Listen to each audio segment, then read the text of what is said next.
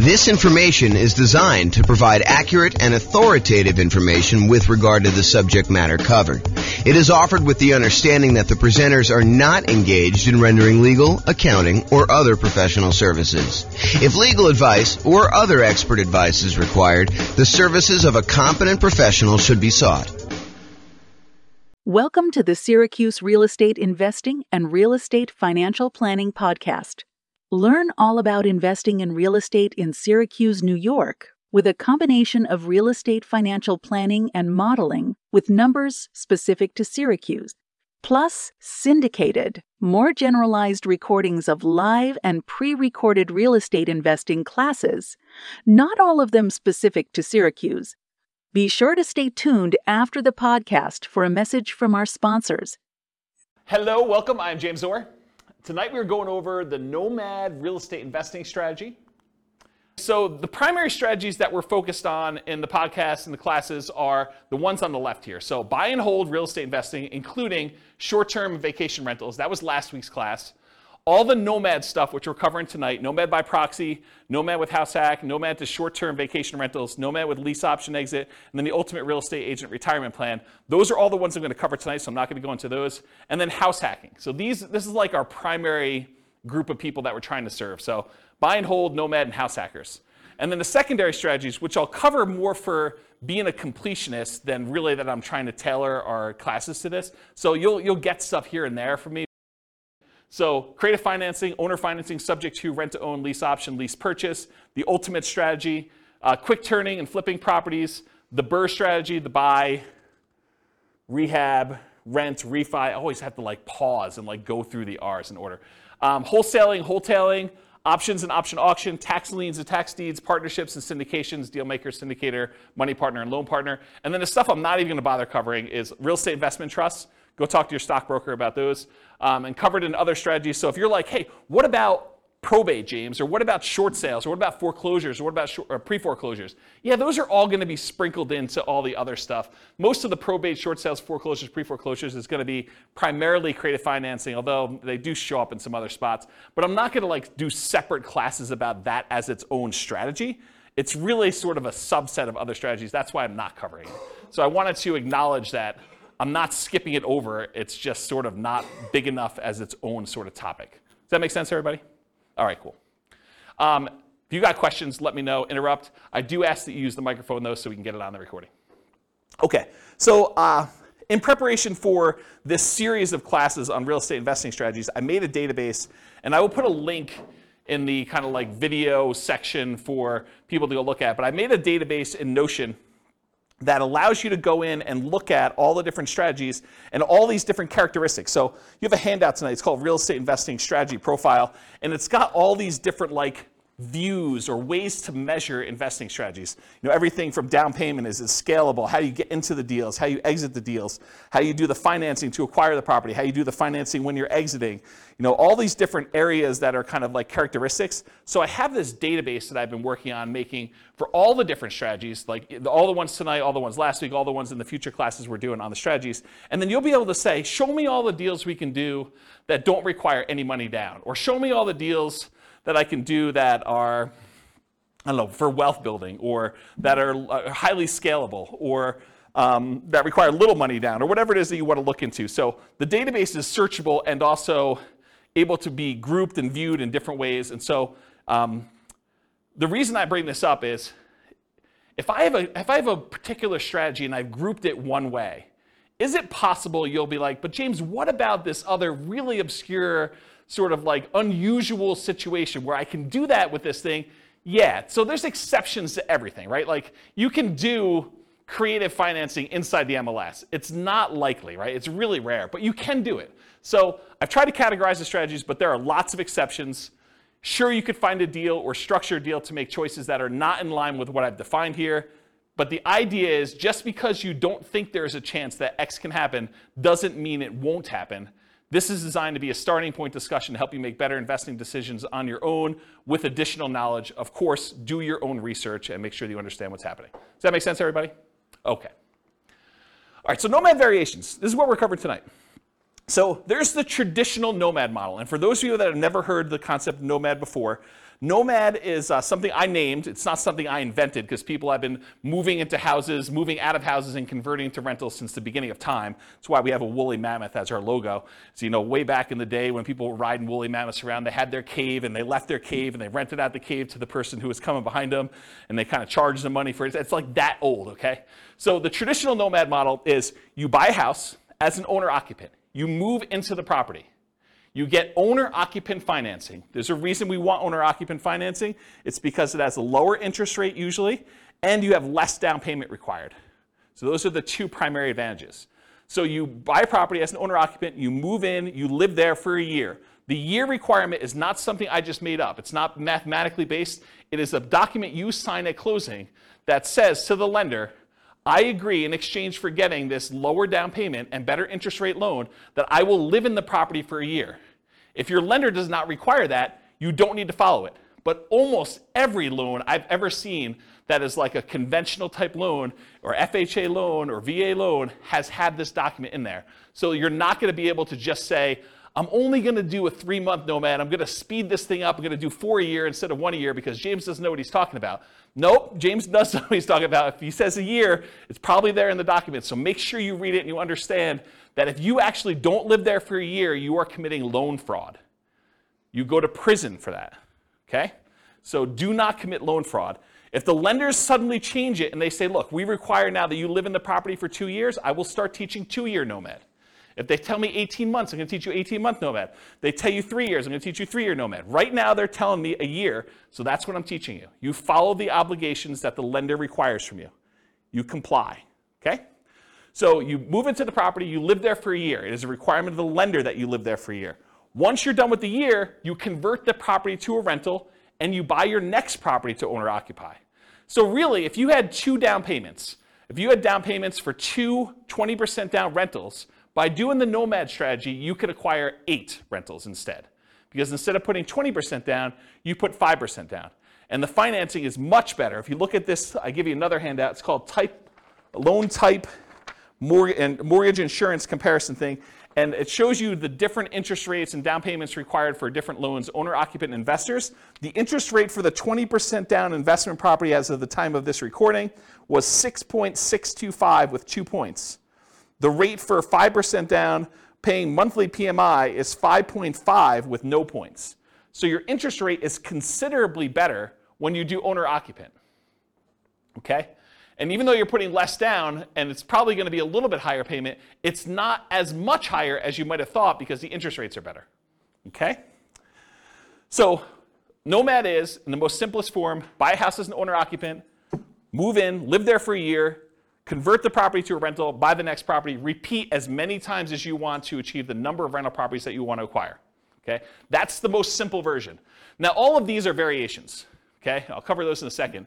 But for Nomad, you're typically putting owner-occupant financing, 0% down. There are 2 primary 0% down loans. The USDA loan for rural properties.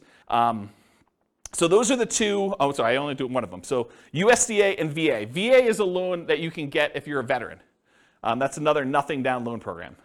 USDA, you have to do a rural property. VA, you have to be a veteran in order to get them. So those are the 2 nothing down programs. The next lowest down payment is the 3% down conventional loan. That's on your sheet. And there's 2 different flavors of that. There's the lender paid PMI version, and then there's the lender, the monthly PMI version. You can do an upfront PMI payment. You could pay a one-time lump sum fee and get rid of PMI. So there's really 3 flavors of PMI. But really the 2 that we are going to discuss most and the 2 that are on your sheet are the lender paid PMI or the owner occupant paid monthly PMI. So that's 3% down conventional.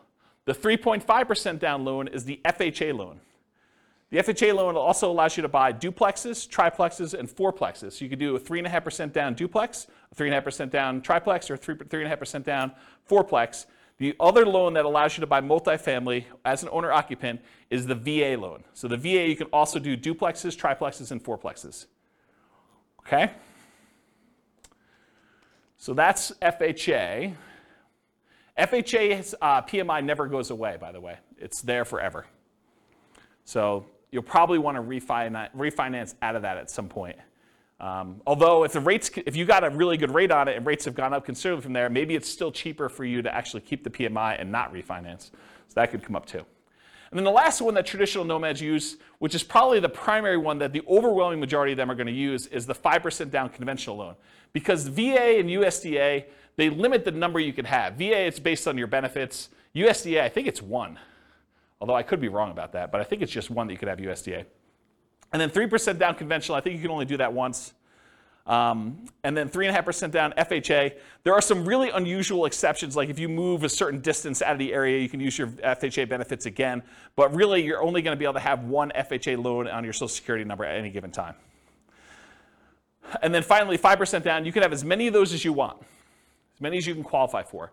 So when people tell you, look, I'm only able to get 10 conventional loans, that's true, except for owner-occupant. You can get an 11th owner-occupant loan. So you could get an 11th 5% down loan. You can get a 12th one. You can get a 13th one. You can get a 15th one. As long as you have your debt-to-income ratio where it is and you have enough income to qualify, you can qualify for as many of the 5% down loans as you want, as long as they're owner-occupant. But once you get to 10, it's going to be really hard for you to get a conventional investor loan, non-owner-occupant. Pause for a drink. Okay. So that's traditional nomad. All the financing stuff pretty much applies to these other ones too. But fixer-upper nomad is buying a property that needs work, where you live in it, you move into the property, you live there, you do the fix-up work, then you convert it to a rental after a year, 18 months or 2 years, whatever time period works for you, but a year minimum. That's what fixer-upper nomad is all about. Buying properties at a discount, putting in money in order to fix them up, and then converting them to rentals by living in them. Different than BRRRR, right? Because BRRRR, you're not living in properties. What's that? You're not refinancing it either. You're not refinancing. That's also another good point. Thanks, Nick. Refinance it if you could you buy it with hard money, rehab it, refinance it, live in it? So Rachel asks, are you able to buy a property as an owner-occupant with a hard money loan, move in there, do the rehab, and then refinance it into an owner-occupant loan? You probably could if you could get a hard money lender to allow you to move into a property with a hard money loan. Usually hard money loans are considered commercial loans, and there are different laws and regulations about making owner-occupant loans as a commercial lender. Most commercial lenders do not want you moving into your properties that they have hard money loans on, and so I would think you need to probably have a private loan, probably not hard money, or a hard money lender that doesn't really know what they're doing, and they're willing to take on that risk. Or you do all the rehab before you move in, then you move in and do the refinance where you do that. But then that becomes more of a BRRRR. And if you're, I'd have to think about that one. I'd like to talk to you. Yeah, I'd have to think about that one. I don't have a lot of people doing that, but I guess you could do some variation on that. I wonder how the delayed financing loan would work, because usually the BRRRR stuff is at 20% down payment or 80% loan to value. And so that's what we're targeting for our kind of like rate and term refi. When you're doing a delayed one and you have rehab money, I don't know if you could do the 5% down loan programs anymore. You might have to still do like 20% down, which kind of defeats a lot of the benefits of doing Nomad. So I don't know, I'd have to think about that one. And maybe if a lender is listening to this and you want to research that and reach out to me, my email address is at the end of the presentation. Okay, so fixer-upper Nomad, that's buying a property at a discount, living there for a year, converting it to a rental. Nomad by proxy. How many people like the idea of moving into a property every year? Just one in the room. Okay. Everyone else, Nomad by proxy is getting someone else to move in on your behalf. If you have kids and you want to encourage them to get started investing in real estate, and let's say you had planned on buying, 20% down, buy and hold non-owner-occupant investment properties. Well, instead of doing that, you could say, look, I'm going to take this 20% I had set aside for down payments, and I have 2 kids. I'm going to have them buy 2 properties each over the next 2 years. They're just getting out of college, or maybe they're in college, and you're saying, look, I'm going to buy you a property there. We're going to put 5% down. You're going to live there while you're in college. You're going to get 3 roommates for your college buddies, and you're going to stay there for a year. Next semester, you're moving. I'm having you buy another property with 5% down. You're living in the property, and we're going to kind of repeat that to do it as many times as we can that I've got down payments for and I can qualify for loans. That's a variation of Nomad. It's called Nomad by proxy, where someone else is moving in on your behalf. We also have some clients that are doing it with their parents. Parents are moving in from out of the area. They want to be near their grandkids. The kids, I guess that's grandkids. But they're basically saying, look, mom and dad, I'll tell you what, you come out here. I will put the down payment up for you to move into a property. We'll both own the property together. When you pass on, we just have an understanding that I am inheriting this property. You change your will, right? So you can live in it for the year. You're going to pay me rent, but you're going to be the ones that get an owner-occupant loan. I'm going to put 5% down. You're going to move in. You're going to be the owner-occupant on there. I'm going to help co-sign because you're retired and maybe you can't qualify for the loan. Maybe you don't have the down payment, but that's another version of Nomad by proxy. Okay, Nomad's a short-term rental. So same idea. You Nomad, you move into you buy a property, you live there for a year. But at the beginning, bless you, at the beginning, you decide, hey, look, I'm not just buying a straight up long-term rental property. I want to find a property that has really good short-term rental or vacation rental properties where this would be a great vacation rental once I move out. And so you move there, you move into the property, you live there for a year, and at the end, instead of converting it to a year-long lease with a regular tenant long-term rental type property, you convert it to a short-term or vacation rental. And you're just renting it out to like weekend people in for whatever they're doing. So traditional short-term rental. Once it becomes a short-term rental, it's like you had acquired it for a short-term rental. So the way you acquired it was 5% down, or 3% down, or 3.5% down, or 0% down in order to get the deal to begin with. Does that make sense? Okay. Nomad with house hacking. So some nomads buy a property with the intention of having other people living in the same unit. The most common one is duplexes, triplexes, and fourplexes, where someone buys a duplex, they live in one half, and they rent out the other. That's the most traditional kind of house hacking thing, except with Nomad, you're buying the property with the intention of, after a year, I'm moving out, and I'm converting all of it to a rental. And then I'm going to buy my next property, and buy my next property, buy my next property. And most of the time, you're unable to do like sequentially a lot of duplexes, triplexes, fourplexes because you're limited in the loan types that allow you to do these multifamily. You can only do really one FHA. Maybe you get one, maybe your spouse gets another one. Maybe you get divorced, get remarried again, you get your next spouse to do a third one. Maybe you do something fancy like that, but for the most part, you're going to be hard-pressed to do more than 2 or 3 at most. I mean, maybe you have a VA benefits, you do your VA loan first, then you do your FHA loan, then your spouse does an FHA loan. Maybe if you and your spouse were military and you each got a VA loan, you each got FHAs, maybe you get to 4, but that's going to be really hard to do and very specific circumstances to do it. Okay, so that's basically, so the house hacking idea is you buy a property, usually it's duplex, triplex, or fourplex, you get roommates for the other units, but you can also do it if you buy a single family home and you want to rent out certain rooms. Or maybe you decide to get an RV, you live in the RV, you rent out the main house, you kind of live in the backyard or the driveway, you can get kind of creative with this idea. Or maybe you've got like a 3-car detached garage and you rent out the spaces. That's another version of house hacking, right? It's like renting out part of the property that you're living in is the definition of house hacking. Okay, so all those different variations exist, Nomad with house hacking. The Nomad with lease option exit. So nomading, you move in, you buy the property, you move in, you live there for a year. At the end of the year, instead of converting it to a long-term, 1 year at a time lease, you say, I'm going to go find a tenant buyer, someone who wants to purchase this property, but they need a year or 2 or 3 in order to get something in line in order to be able to qualify to buy it. Maybe it's enough down payment, or maybe it's time on their new job, or get their debt to income right, or their credit score up, or whatever. But they want to rent it from you for a year or 2 or 3 with the option to buy it from you from a year or 2 or 3 down the road. And so you buy a property, you live there for a year, then you find a tenant buyer instead of a regular tenant, and you actually lease option it to them where they give you an option fee, and then they lease it from you, and then they exercise the option at some point in the future. Or if they don't exercise the option, you get the property back, and you presumably find another tenant buyer to come in and eventually buy that property from you. One of the big benefits of doing this strategy is it can, in an ideal situation, it can eliminate the need for your second and third and fourth and fifth, so on, down payments. Because you could get an option fee from the tenant buyer that is coming in to lease option the property from you that is at least 5% that will cover your down payment on the property that you're moving into and buying. So you could, in theory at least, actually acquire the properties where you do, your option fee covers the down payment for property number 2, and then once you're in property number 2 for a year and you're going to lease option the next one, the option fee from property number 2 could be your down payment for property number 3 that you're buying, and do this.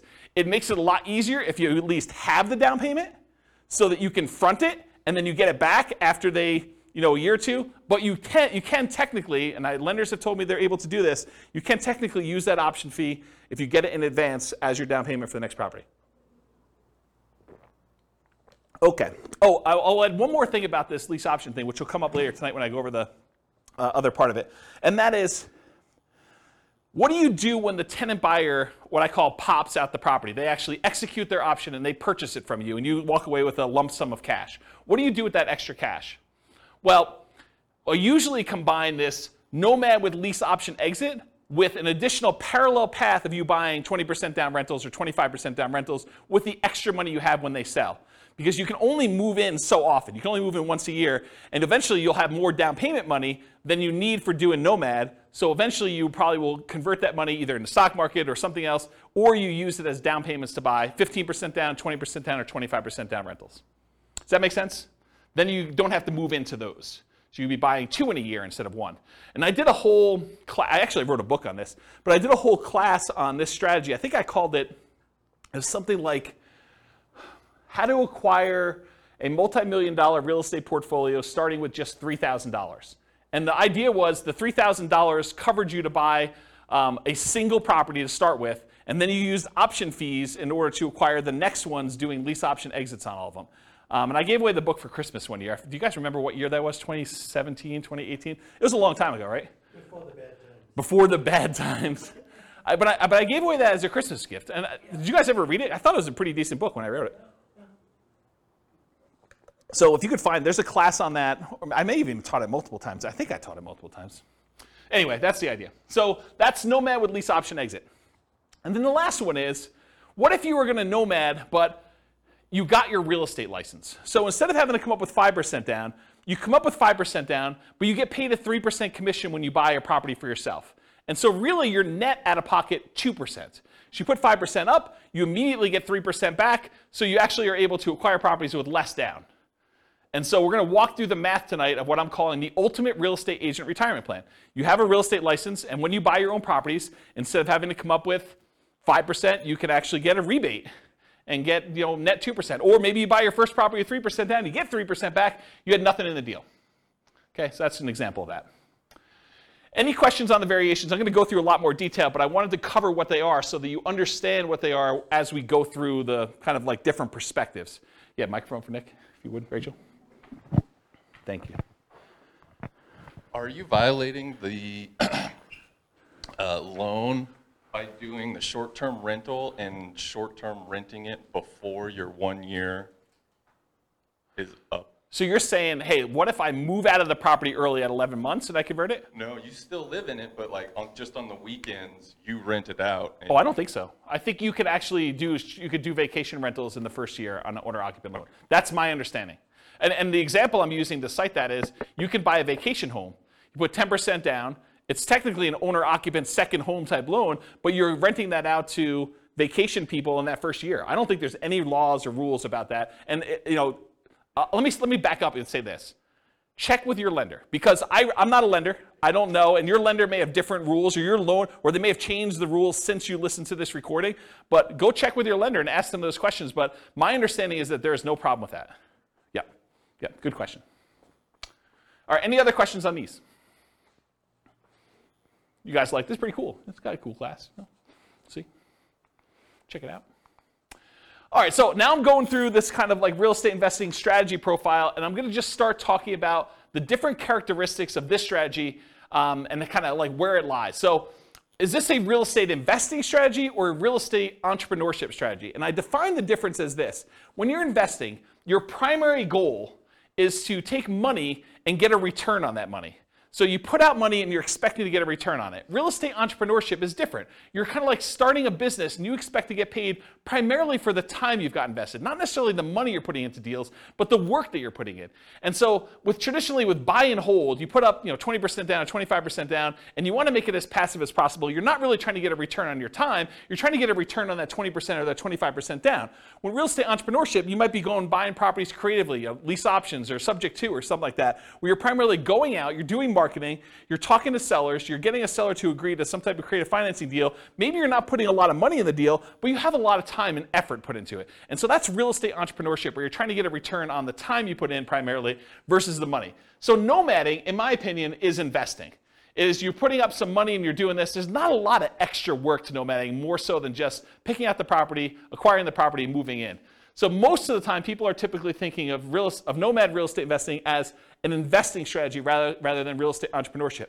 However, there are strategies that are more entrepreneurial. They take more effort and more work. For example, fixer-upper nomad. You're moving into your property. You're doing manual labor. Either you're managing a contractor or contractors or trades in order to come in and do stuff for you, or you're doing it yourself, or you're actually swinging a hammer and laying flooring and painting and stuff like that in order to do that. That's pretty active. That's pretty entrepreneurial, in my opinion. So these are more entrepreneurial. Fixer-upper nomad, nomad to short-term rental. Unless you're hiring a property manager and it's really hands-off for you, that one's probably going to be more hands-on, more entrepreneurial, more active. Nomad with lease option exit, you're finding those tenant buyers. That's a lot of extra work. You're kind of managing that process of seeing them through to actually buying the property from you. That's a little bit more work. So those are a little bit more entrepreneurial in my mind. Now, remember I said at the beginning there's like exceptions. You're like, James, what about this? Yeah, it's gray, right? I mean, some of these are more than others, but it's not like black and white. This is that. This is more investing. These three ones are more entrepreneurial. Not that they are absolutely entrepreneurial and these are absolutely investing. Make sense, everybody? All right, cool. Money required. We talked a little bit about this, so I'm not going to cover it in ridiculous detail, but typically for these nomad properties, 0% down, that's the USDA, the VA loan, it's all on your sheet, by the way, if you're kind of follow along on the top there. So typically 0% down, 3% down for conventional financing, 3.5% down for FHA, and the VA and the FHA are the ones that you can do duplexes, triplexes, fourplexes, and single-family homes with, or that 5% down conventional, which is the overwhelming majority of what my clients are doing. They're usually using 5% down, okay? So typically for the money required, you need that down payment, 0, 3, 3.5, or 5% down, plus you need any deferred down payment. Here's what I mean by deferred down payment. So you need to come up with the 0, 3, 3.5, 5% down immediately when you purchase. But sometimes when you buy a property with 0% down, or 3% down, or 3.5% down, or 5% down, you're gonna have negative cash flow.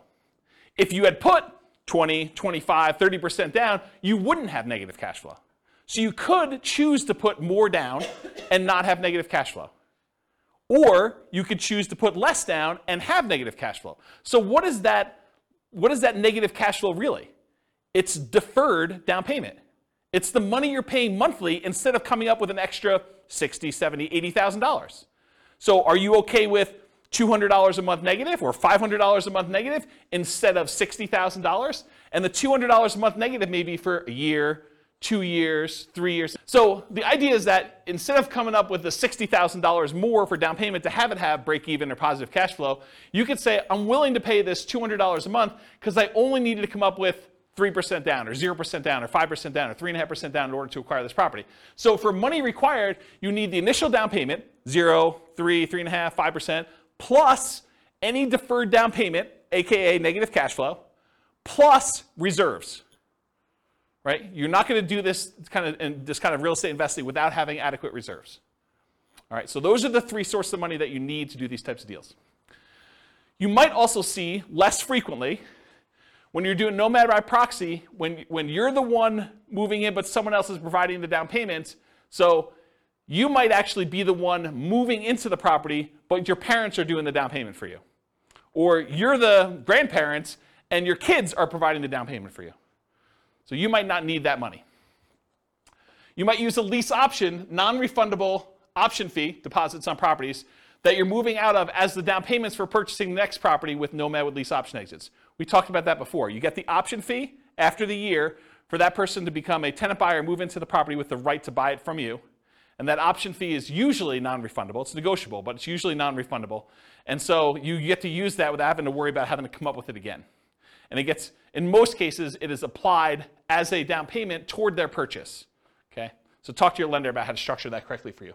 But when you're doing these things as far as money required, you may not need the down payment if you're using the option fee from the tenant buyer to provide your down payment for the next one. Although it's much easier if you have the down payment and you just get reimbursed, right? From just a logistics, mechanical way of it works. If you've got the 5% sitting around, knowing that after you close, you're going to get that back, a lot easier to structure than having to get it in your hands before the tenant buyer moves in, before you actually close on the loan, because what do? Do you go under contract when you don't have that in your hand? That's kind of iffy, right? I mean, you risk your earnest money. It's a little harder to structure that way. You can, but it's harder. Or rebate on down payments with that ultimate real estate agent retirement plan. Instead of having to come up 5% down, you come up with the 5%, but you immediately get 3% back. or putting more down or buying all cash. So you don't have to do 5%. Most of the time we do because we want to have good reserves and use that money for additional down payments elsewhere, or additional investments elsewhere. But you could decide to put 20% down, move into the property, and do Nomad that way. Just most people are not. Or if you want to buy all cash, you can do that too. There's another little variation here for Nomad to short-term rentals. If you're doing that vacation rental thing, technically you could do a vacation home. It helps if it's, I think it's probably required actually, that it's in another geographic location for that second home, and for those you put 10% down. So you can get another vacation home in wherever you want to vacation. You vacation in it, a couple weekends a year, and then you rent it out short-term rental for the rest of the time. So you could do that also, usually in parallel for that second home. Any questions on these? Cool. Credit required. So this is traditional owner-occupant financing. You got to qualify for an owner-occupant loan. So you must, I think I hit this home. Did I not cover this? You must move into the property or you're committing loan fraud. Is there anyone confused about that? You got to move into the property, otherwise it's loan fraud. So, and if you're doing Nomad by proxy, somebody has to move into the property. And don't think, I'm going to fix this. James doesn't know about this. No, James has looked at this for a long time. He has not found a way around it. If you think you found a way around it, you can try to reach out to me and tell me, but I'm going to tell you it's probably loan fraud. Okay? So you got to move into the property you're committing loan fraud. Usually you're required to live there for a year based on a document that you sign at closing to get your loan. Now there are exceptions to this. You get divorced, I think that's an exception. If you get transferred for work, I think that's an exception. But there are not that many exceptions to this. So, what? My lender calls it a life-changing event. Okay, so for the microphone, Nick says his lender calls it a life-changing event. That is one of the ways to get out of it. You can't just say, I don't like my house anymore. But hey, you have a kid, get rid of a kid, get a wife, husband, or get rid of a wife or husband. I think those are life-changing events. So those could be kind of characteristics for you to be able to do it more than once. Typical credit score you need is 620, although it varies a little bit for different loan programs. The better your credit score, probably the better your interest rate's going to be, except for FHA, which I think is the same no matter what. And the cheaper your PMI is going to be. There are some exceptions. You can go down to 580. I think FHA and VA allow you to go down a little bit lower than 620. I already talked about that. Less common situations, if you're buying without a loan, all cash, obviously a credit score is not required for doing that. And then if you're Nomad by proxy, where someone else is getting the loan, you may not need to qualify yourself.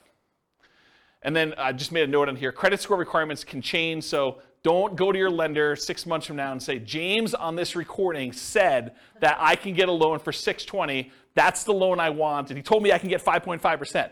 I'm not telling you that. Go talk to your lender, find out what the then current credit score requirements are, and the then current interest rates, and the then current down payment requirements are. I'm not guaranteeing that you can go get loans for these things.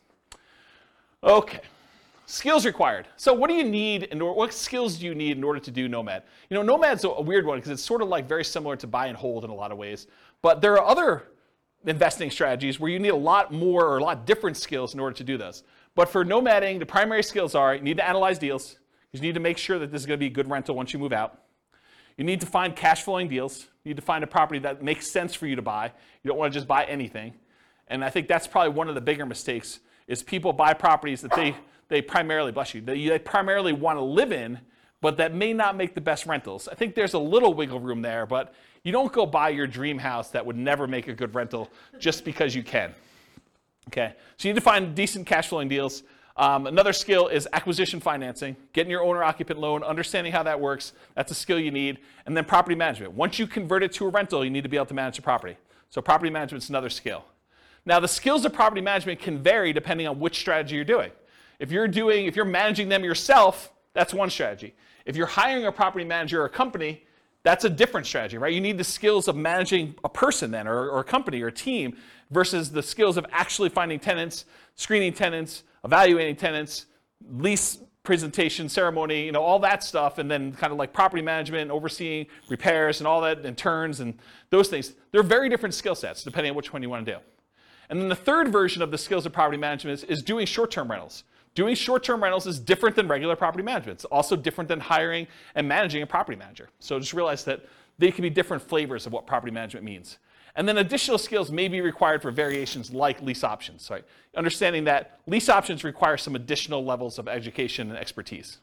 You need to understand what they are, how they work, paperwork, how your attorney recommends you do them, so on and so forth. Okay, stability. So this was This was a email I got probably like, I don't know, 3 months ago, 6 months ago now. And it was a guy that does the Farnham Street blog, whose name escapes me, and I probably should have looked it up because I forgot it last week too. But he basically sent out this blog post in an email, and it was about this idea of active versus passive stability. And the basic concept is something is considered passive if you do it, and then you don't have to do anything to it anymore. It's sort of like it'll take care of itself. But then there's this idea of active stability where you actually have to keep doing something to something, or it'll blow up or destroy you or kill you or whatever it is, or it'll kind of eat up, your investment or do poorly for you. And so real estate on a whole is very active, right? If you don't do anything with your property, even if it's vacant land, if you don't pay your taxes on it, they're going to come and they're going to take the property, right? They're going to do your foreclosure, they'll have a tax lien or tax deed sale, and you'll lose the property. So it's very active. But even within the active part of it, there's some variations. For example, if you go get a 30-year amortizing loan, that's more passive than getting a interest-only loan that has a balloon, right? If you don't really do anything with the loan, over 30 years, that thing will pay off, right? You're just making the payments every month, that'll pay off. Whereas with an interest-only loan with a balloon, you might make payments for 10 years, but at 10 years, you got to take an action, because there's a balloon that says the balance is due at 10 years. So if you don't do a refinance or sell the property, you're going to have a real problem. And so can you see that doing an interest-only loan with a balloon is more active than a 30-year amortizing loan that is more passive? Even though both of them are really active, you got to do stuff with them, right? So I started thinking about this idea of stability in real estate investing. So even more active than passive are fixer-upper nomads. Got to do the work, got to get in the property, got to do everything you need to do there. Nomad to short-term rental. You got to kind of manage the short-term rentals or manage a manager doing that. And then nomad with those lease option exits. That is more active than a traditional nomad and just rent it out long-term. Okay, so those are the more active versions of this. And then I have a little thing over here of just about like the difference between active and passive. You can read through that if you want to. Any other questions? Sweet. Am I going too fast? Okay, good. I'm going to take a drink though. Scalability.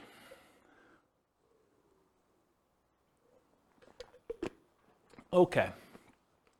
So what if you really wanted to do Nomad 10 times in the first year? Hard to do, right? Because you got to move into the property. We got that year-long commitment we got for the lender. So Nomad is often limited to one per year. From that perspective, it is much harder to scale. There's a slower acquisition speed for you. You get slowed down.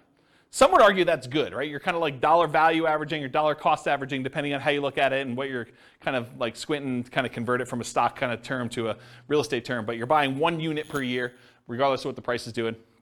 So you're buying like over regular intervals. The market's down, you get a little better deal. Market's up, you pay a little bit more, but the properties you purchased previously are also up too, presumably. So you could increase your speed, your ability to scale, with Nomad by proxy. You could have someone else move in. You got 3 kids, you could do 3 a year now, right? You got 2 sets of grandparents, you want them to move near you, great, you can now do 2 a year. Nomad to short-term rental. So with 10% down, you might be able to do a second vacation home in parallel to this strategy, right? So as far as scalability goes, you could move into one yourself where you live in, and then maybe you buy a second vacation home every year in a new location. And then you could put non-owner occupant, regular investor, not moving into the property, a strategy like traditional buy and hold in parallel. So you buy 1 Nomad that year, and you've got enough for 20% down payment. You buy a 20% down payment non-owner occupant, you could be doing those at the same time. So as from a scalability perspective, though, there is something working in your favor with Nomad, and that is it is 1/4 the down payment required for traditional buy and hold. Instead of having to save up 20% down, you only need to save up 5% down. So from that perspective, it's even more scalable than traditional buy and hold is. You know, it's somewhere between 1/3 if you're doing the 15% down non-owner occupant loans. Most people are probably doing the 20 or 25. So in that way, it's 4 times as scalable. For the same down payment you need to buy 1 20% down rental, you could buy 4 Nomads. It takes you longer time to do it, but you can actually do it faster in the form of down payment. So if you've got great savings rate, maybe you don't need to worry about that as much. But if you're slow on your savings rate, this could actually be a way to speed things up. Also, 5% down payments, the owner-occupant ones typically have better interest rates. So from that way, it helps you as well. Any questions on scalability? Risk exposure. So I would consider Nomad to be a medium risk strategy. I don't think it's a low risk strategy, and I don't think it's a high risk strategy, because there are things that are riskier and there are things that are less risky. But I would consider this to be a medium risk strategy. And so here are some of the risks you have when you do Nomad. You have what I call amplified returns. Because you're putting less down, sometimes as little as 0, plus some closing costs and stuff like that, sometimes as little as 0 down, your returns get amplified. If things are going well, they get amplified positively. You know, if you make $12,000 in appreciation in 1 year on a very little or 0 down investment, your returns look amazing, right? You put $1,000 into the deal, you make $12,000, that's like crazy, crazy good.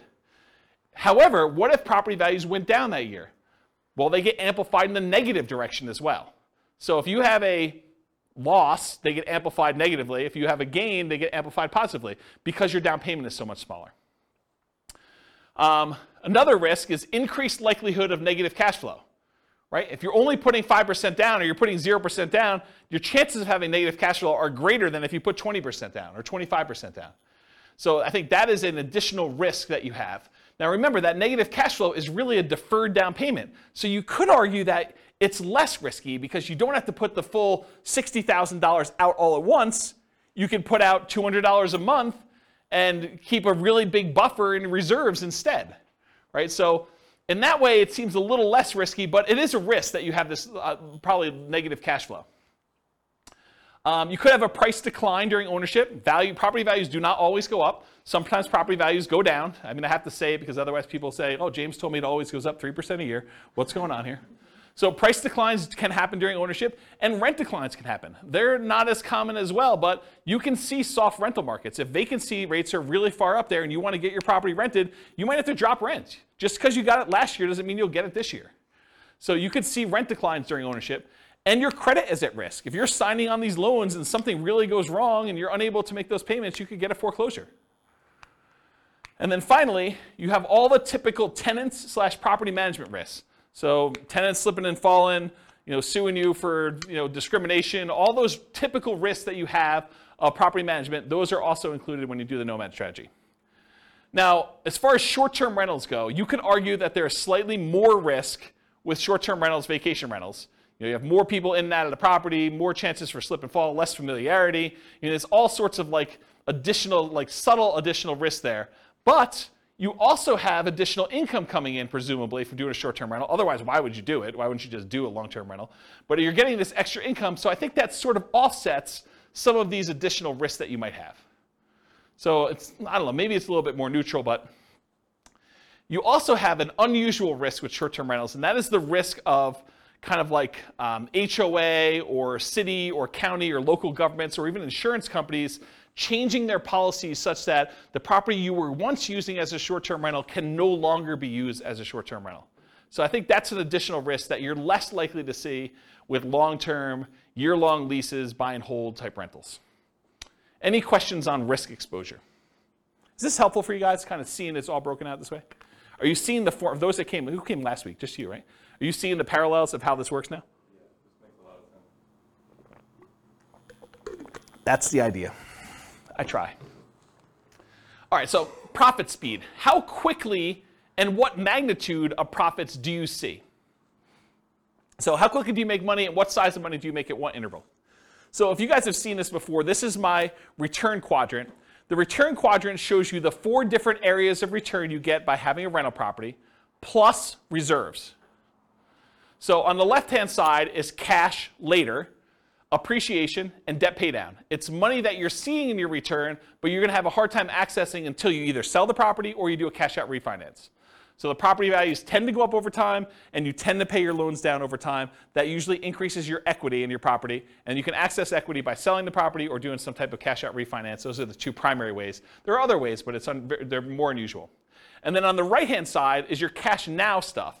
That's cash flow and the tax benefits you get by owning rental property, and I'm specifically talking about cash flow from depreciation. Cash flow from depreciation is you take the amount of, when you own rental properties, the government allows you to depreciate the property, usually over 27 and a half years for residential properties. So imagine you bought a rental property And when you kind of like do your math based on what you paid for the property, you subtract out the cost of the land, because you cannot depreciate land, you can only depreciate the building. But if you imagine for a minute that when you figure out your depreciation, you're able to depreciate maybe $10,000 a year. That's gross depreciation. That's the amount that you could take in gross depreciation.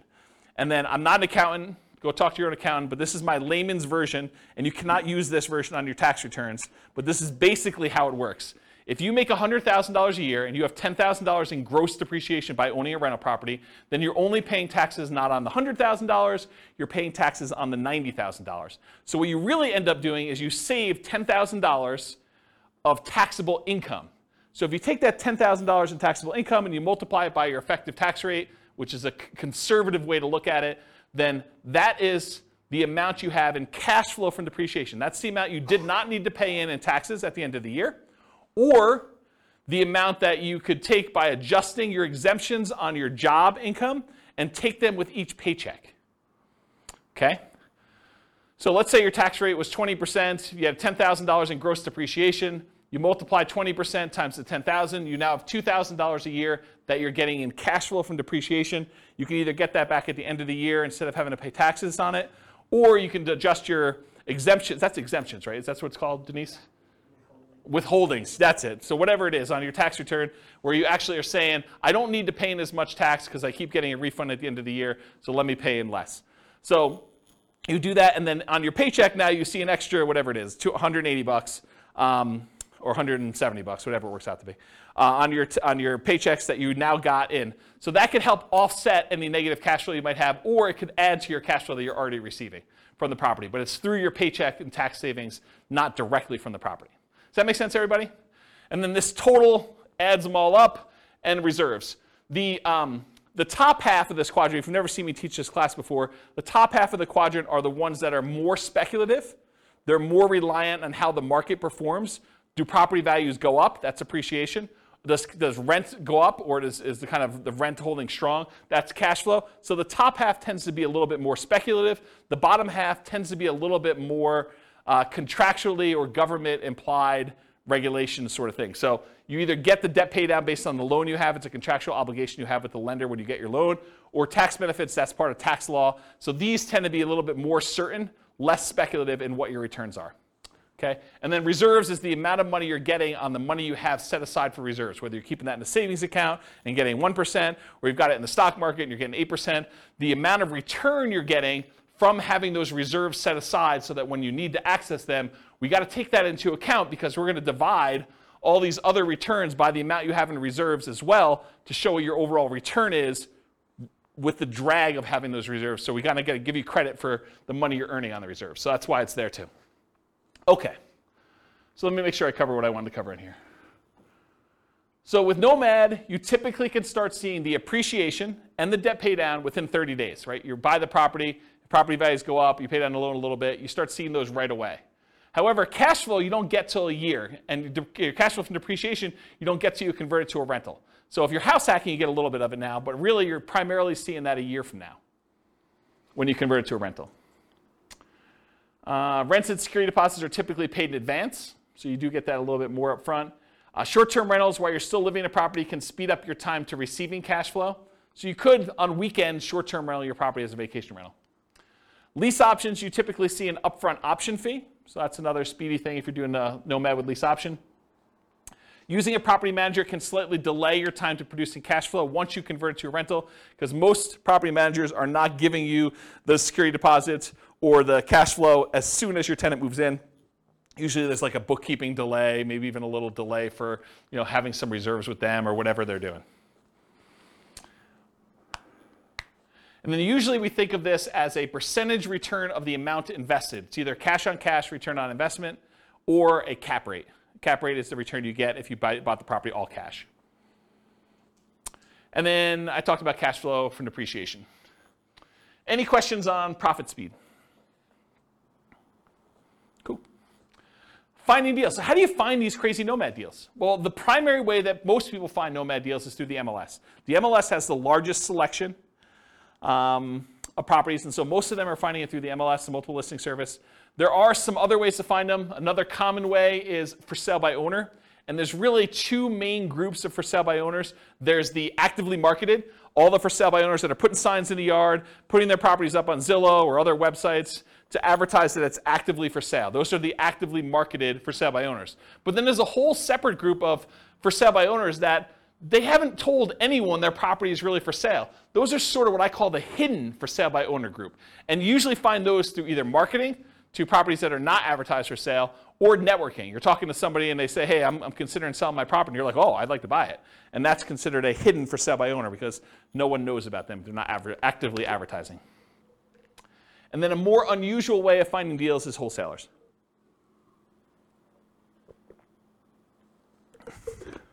Okay. Any questions on finding deals? What are you laughing at? So easy. Oh. I mean, this is not intended to be a class on finding deals. This is the class on everything Nomad. I can't teach the 2-hour class on finding deals within it. So I just have a question. Yeah. I guess it's more for our local market, but maybe others, is that rents are a lot slower than the cost of housing right now. And so maybe in that 1 year, we might see some increases, but it seems like right now we would need to have that deferred down payment kind of covered longer term, unless you can find a really good deal. Yeah, I think that's also, true. being able to get traditional financing on, if you want to do the like fix it up, that's also a lot harder to do right now too, because a lot of homes are selling for far over their appraisal values when they're depreciated. Just curious if you have any thoughts on that right now. I think that's true. I think what we've seen over the last, it correctly. I think we've seen over the last, 5 years or so, maybe even longer, property prices have gone up quite a bit, very fast.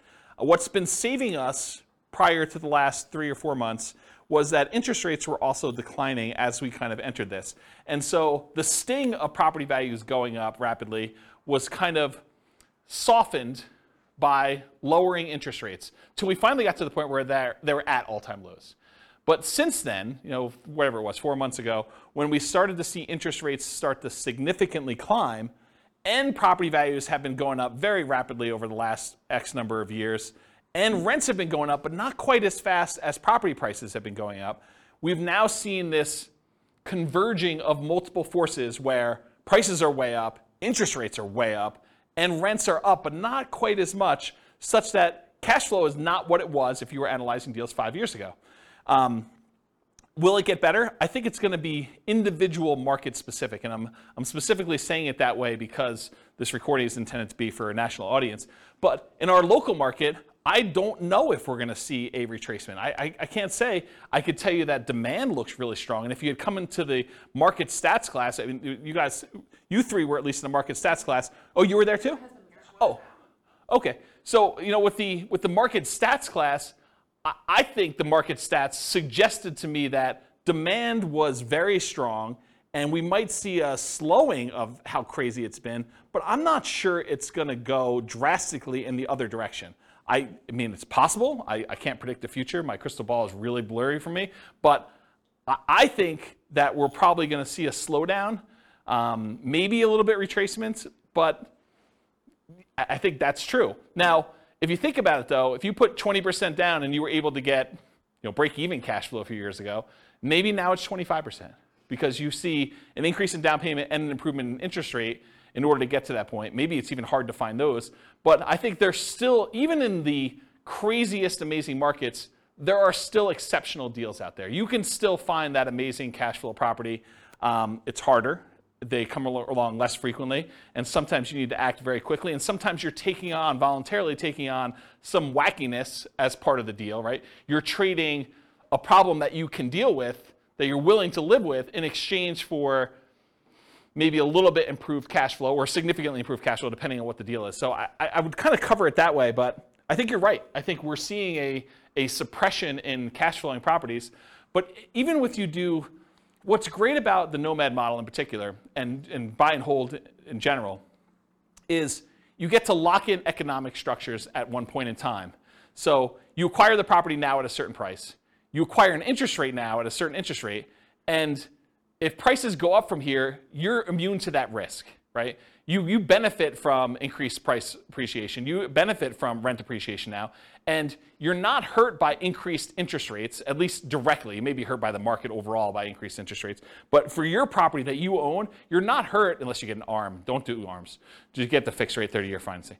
But you're not really hurt by interest rates going up. And actually, when interest rates do decline, because it's a cycle. I mean, things go up and things go down. It may not go back down to all-time lows that we've seen, but you may be able to ratchet down your interest rate at some point in the future where you were locked in at, whatever it was, 6.75 if you got a non-owner occupied type loan, and now they come back down to 5%. Well, now you can improve your position 5 years from now when prices have gone up, rents have gone up, and interest rates have come down a little bit. So you get the benefit of sort of locking in these things. So in my opinion, one of the great benefits of Nomad and buy and hold in general is being able to control this asset, and then you can sort of benefit from when the market goes in your favor, but you're not hurt much by a market going against you, at least if you're holding on. If you're trying to get in and out and the market goes south and you're trying to get out of a fix and flip, that's hard, right? I mean, you could actually lose money. But if you're kind of holding a property and we have even a 5-year long dip, okay. I mean, if your intention is to hold that for 30 years and pay it off, does it really matter? Probably not, right? So I don't know. That's how I see it short term. Hope that answers your question. That answered? Okay, good. All right, so for analyzing deals, how do you analyze a Nomad deal? You can go download the spreadsheet, realestatefinancialplanner.com/spreadsheet. I did a whole class on all the inputs for this, but this is how you do the deal analysis. You put in all the numbers over here. And the one thing I will say about Nomad is when we analyze a Nomad deal, because you're living in the property for the first year and then you're converting it to a rental in year 2, we just assume that we're analyzing it in year 2. So year 1 becomes year 2. It's going to be off a little bit. You'll pay down a little bit more on the loan. Your appreciation will probably be a little bit better, but don't worry about it. Just kind of run the numbers as if it's all year 1. It'll be close enough, okay? Any questions on deal analysis, how to get the spreadsheet? Just go download it from the website. Okay. Market conditions. This is obvious, right? But I had to put it there because there are some strategies where it's not obvious. So it's better to do this in a market with good cash flow. It's better to do this in a market that has strong appreciation. It's better to do this in a market that has strong rent appreciation. It is challenging, more challenging, in markets with significant negative cash flow with reasonable down payments. And in some markets, I would say in most markets, I can make anything cash flow, right? You put down 100%, basically don't get a loan on a property, probably going to cash flow in the overwhelming majority of the markets unless it doesn't cover taxes and insurance on the property. Maintenance, those types of things. But for a reasonable size down payment, buy and hold 20%, 25% down, if it's going to have significant negative cash flow there, that makes it much more challenging. And if you're doing Nomad and it's going to have negative or break-even cash flow at 20 or 25% down, it's probably going to be negative if you have 5% or 3% or 3.5% or 0% down, right? I mean, that's just the math. So that's a challenging market. And then markets with no or negative appreciation and rent appreciation. If you're buying in a market where the property values are still the same as they were 10 years ago, that could potentially hurt you a little bit if you're doing it, right? Sometimes it's hard to predict, but there are some markets that people have a mass exodus where there's a decrease in population and there's less demand for the properties over time. And I think that's partially what hurts appreciation and rent appreciation. Any questions on market conditions? Sweet. Accessibility, availability. So how plentiful are these deals? In many markets, there are plentiful deals you can select from the MLS. I would consider our market to be a market where you can find Nomad properties inside the MLS. You do not need to get crazy and creative to find Nomad properties here in Northern Colorado. And I think that's true in most markets. In some markets, you're sifting and sorting for the top deals where these are markets where everything cash flows. Everything's 10% cash on cash. And now you're trying to find the best property where you're like, okay, 10% cash on cash is no longer my criteria. Now it's 20% cash on cash or whatever it is. So now you're really sifting and sorting for the best deals instead of just any deal that will work.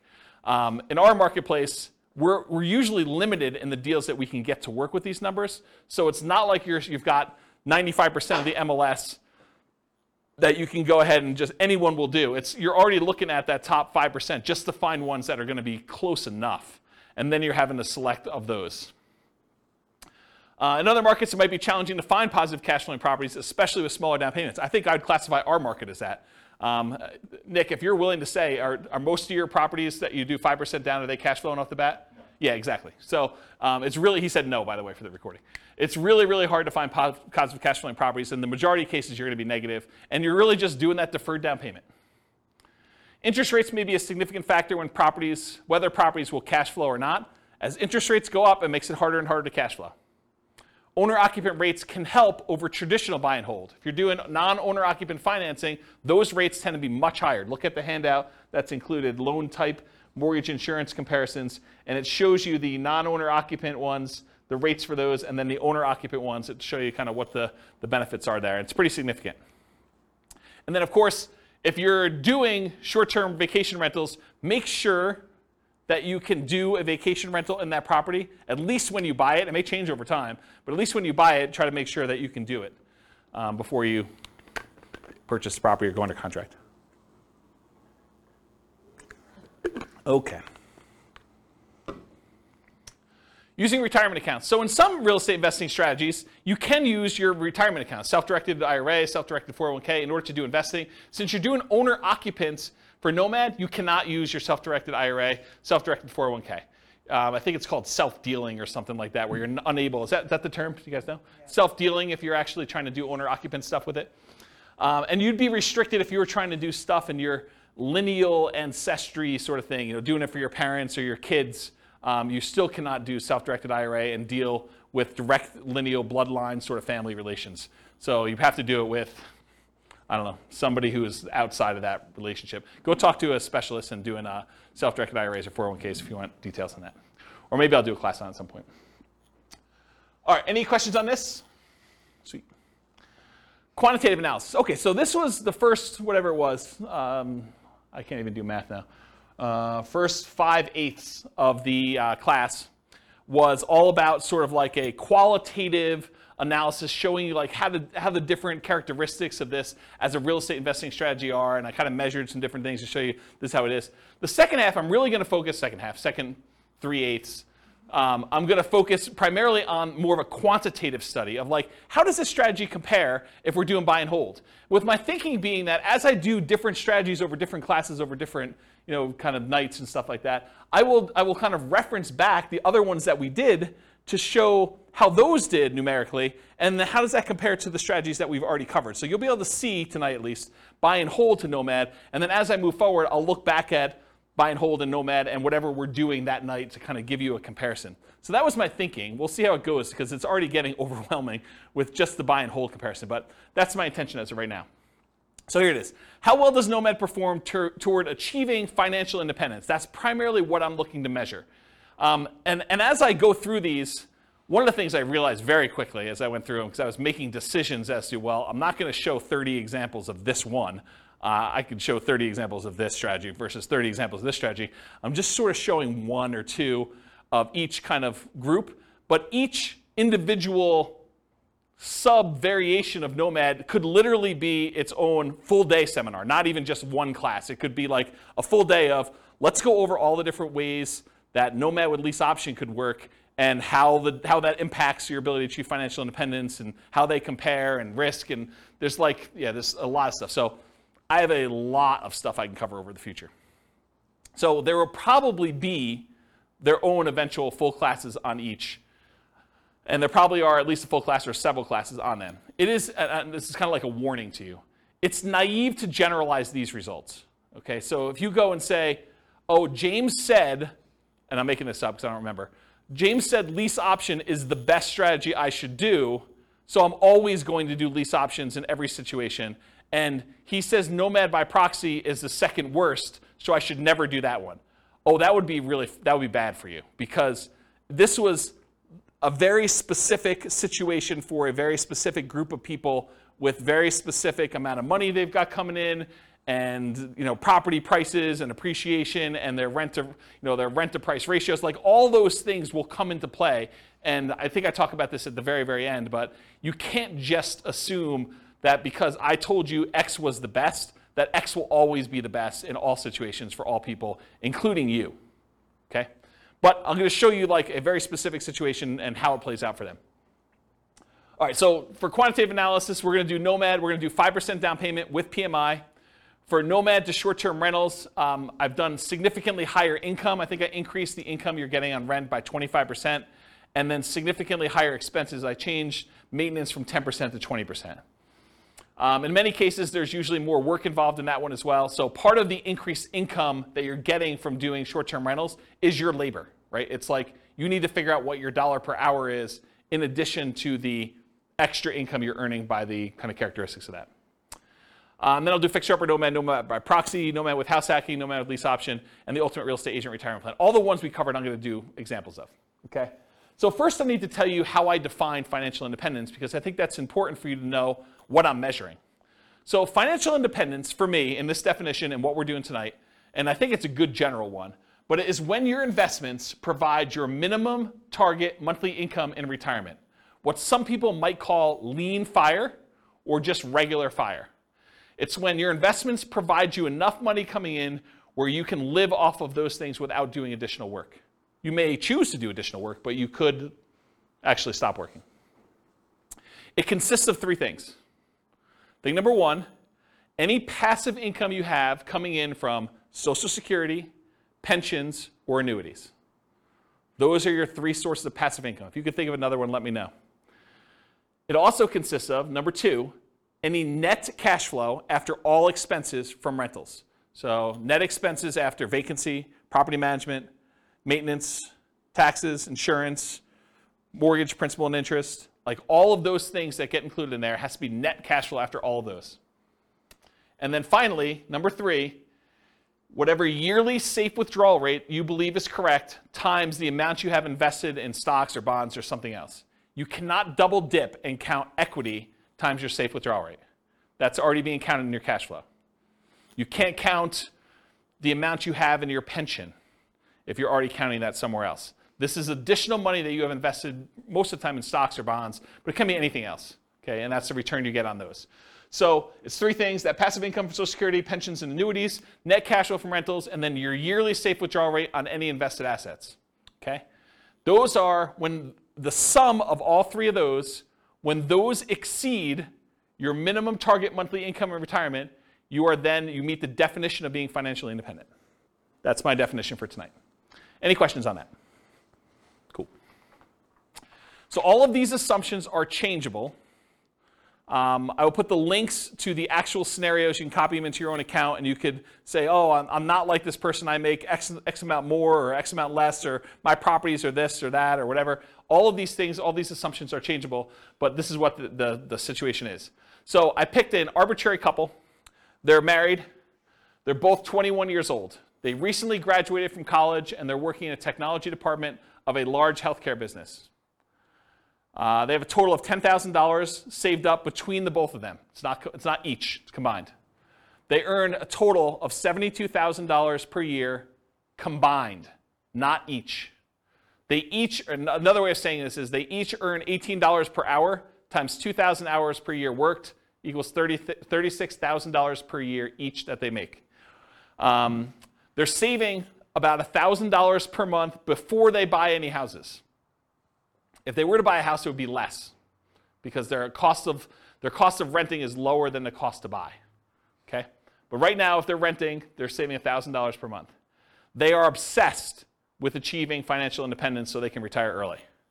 They want to find their best path to financial independence together. For the modeling, they're both taking Social Security at age 67, and I incorrectly modeled it such that they worked through 67, so the amount they collect in Social Security at age 67 assumes they work through that full time period. Technically, if they retire early and they stop working, Social Security will be a little bit lower for them. But then they would have already had enough financial independence from their other assets where it shouldn't matter. That's why I was able to justify it to myself to let it go. So Social Security estimated based on them working until age 67. So I said that. Any questions on this? Cool. So I highlighted on your loan type mortgage insurance comparison sheet the different owner-occupant loans and the interest rates. So we didn't use FHA or USDA or VA or 3% down, either of those, or the 5% down lender paid. This is why it could be an entire class or an entire day just on each one. We could look at different loan combinations, right? We could do They got a VA loan first with a duplex, then they got a FHA loan with a triplex, then they did 5% down, or maybe they did 3% down. So, I mean, it could take a day just to go through all these variations, or you guys do it on your own. What I did is I said, okay, they're doing 5% down with monthly mortgage insurance at 5.5. That's what I use for that, okay? Any questions on loan? Okay, these are more changeable scenario assumptions. I said, let's model this for 60 years, 720 months. I went and I looked up what their kind of like generic effective income tax rate would be for earning that $72,000 a year. 17.85% is what their effective income tax rate would be for that. I assumed it's a 3% inflation rate for the entire period. You know, we're seeing a higher than inflation right now. Maybe it'll be lower in the future. Maybe it'll be 3%. Who knows? The Fed's stated ideal inflation rate is 2%, for those that know. We assume 5.5% mortgage interest rate, owner-occupant rate with 5% down. I assume they're using a 4% yearly safe withdrawal rate. So any extra money they have invested in the stock market, I'm using 4% safe withdrawal rate to see if that contributes to them achieving financial independence. So they'll have their rental property income from the stuff they're doing with rentals, but any extra money they have set aside, we can use that towards seeing if they qualify for being financially independent. They need $5,000 minimum target monthly income in retirement in today's dollars. That does adjust up with inflation over time. So 10 years from now, it's not $5,000, it's whatever it is, $6,000 and change.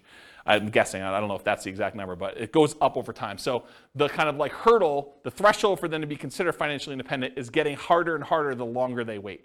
Another way of saying that, okay? And why did I use 5,000? They make $6,000 a month. 6 times 12 is 72, right? So why am I using 5,000 here for a minimum target? Because they're saving $1,000 a month. So this is sort of like the money that they're living on. When they're finally financially independent, they're retired, they don't have to save that $1,000 anymore. Okay, so we're saying that only need $5,000 to be considered financially independent.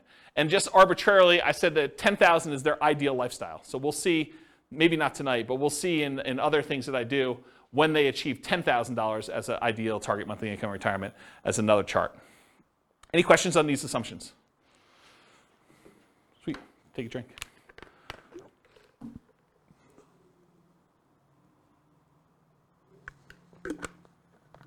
All right. Ooh, small fonts. Okay, so these are the property assumptions. These are the details that I use for the property. So I'm assuming it's a $375,000 property. It is not based on Northern Colorado. It's a generic sort of like skewed a little higher than average property for the U.S. So 375 property value, purchase price, and it goes up at a rate of 3% a year. The same rate as inflation. For a fixer-upper Nomad, for the one when I do fixer-upper, they're buying it at a 10% discount. That's what my assumption was. Okay. I'm assuming they put a 5% down payment, so it's 5% of purchase price for down payment. There is PMI. For the fixer-upper, I'm saying they need to spend, bless you, I'm saying they need to spend $12,000 in fix-up money, as well as the down payment and any closing costs in order to fix that property up and capture the 10%. So it's not like they got 10% profit. They got a 10% discount, then they had to put $12K up in order to capture the rest of it, okay? For lease option, I'm using the option fee for paying the down payment on the second property on, so it does not require a 5% down payment for subsequent ones after the first one. They got to save up for the first one now. And then for the ultimate real estate agent retirement plan, I'm assuming they're getting a 3% rebate as a commission. Everyone knows that real estate commissions are not fixed. They are negotiated, and that 3% is arbitrary, and I picked it. I'm not saying that that's what you will always get. Could be higher, could be lower. It's whatever you negotiate. I'm also saying 1% of the purchase price and closing costs at the time of purchase. There are no seller concessions, so the seller is not contributing towards your closing costs in any way. The interest rate is 5.5 for the 5% down plus PMI. It's a 360-month mortgage term, 30-year loan. Rent on this property is $2,600 per month, but rent increases at a rate of 3% per year as well. So rent keeps pace with inflation. You could argue that you might be able to do better with lease options. So I didn't do this, but you could say, look, I'm allowing these guys to buy the property. Why would I charge them the same rent that I would charge someone who is doing a lease with an option to buy? I probably could get a small premium for doing that. I didn't do it in this case. So lease option is handicapped a little bit.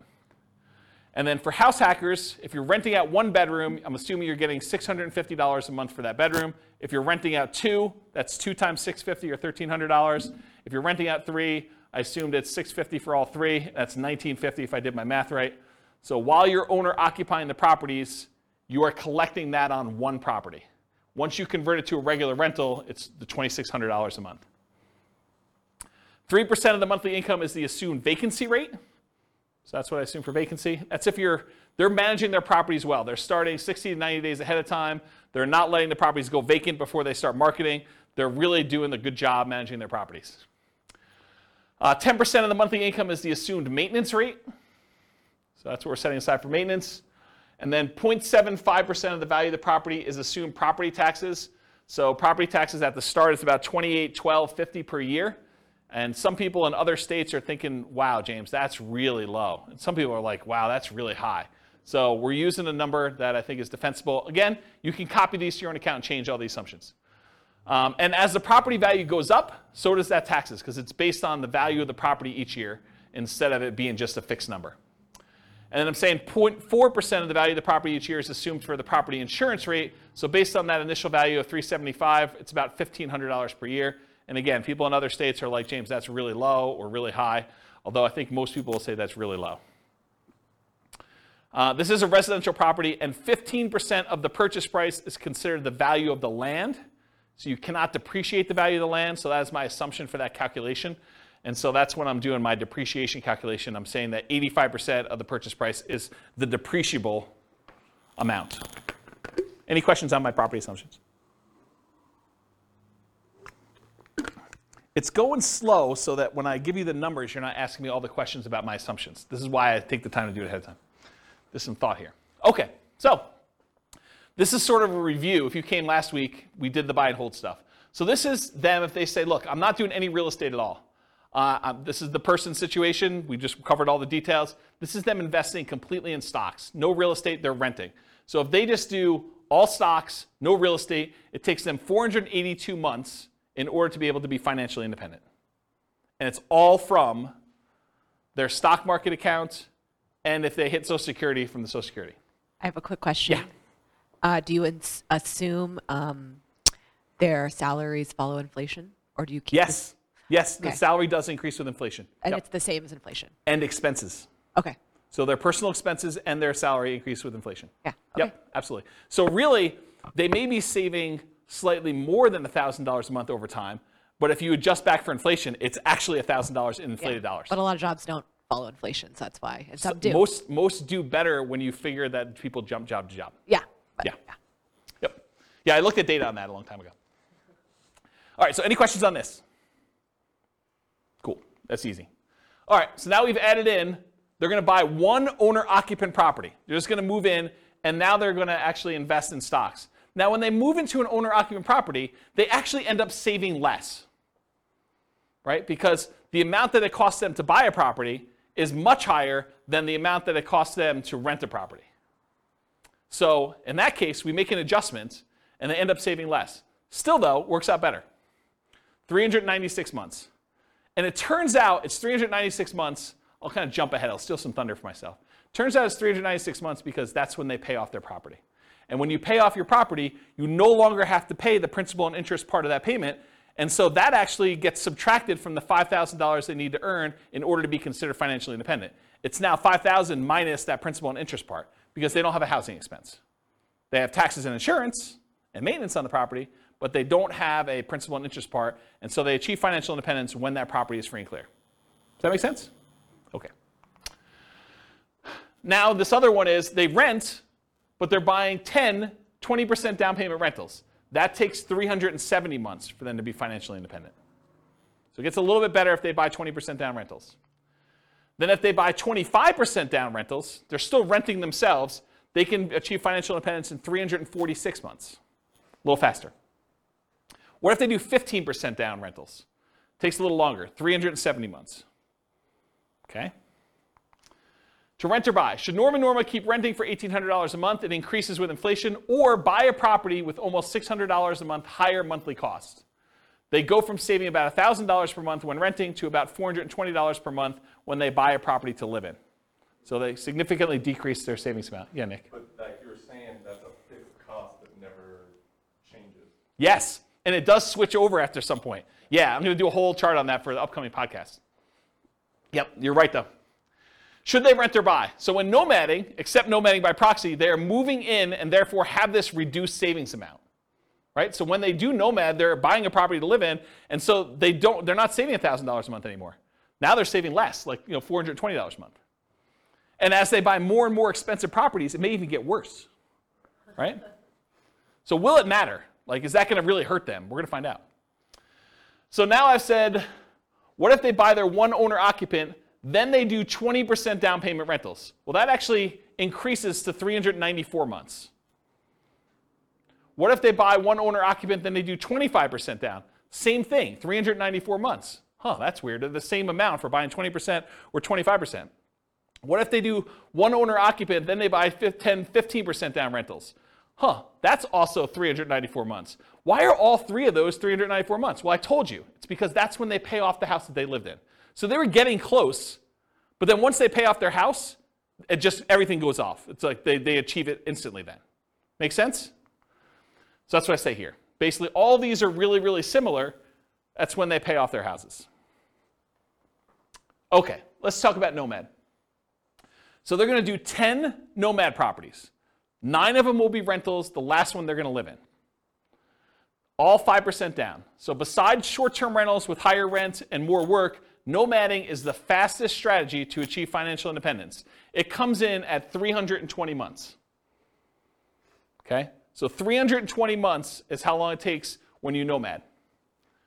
They don't even buy their 9th and 10th property until well after they achieve financial independence, though. So fixer upper nomad.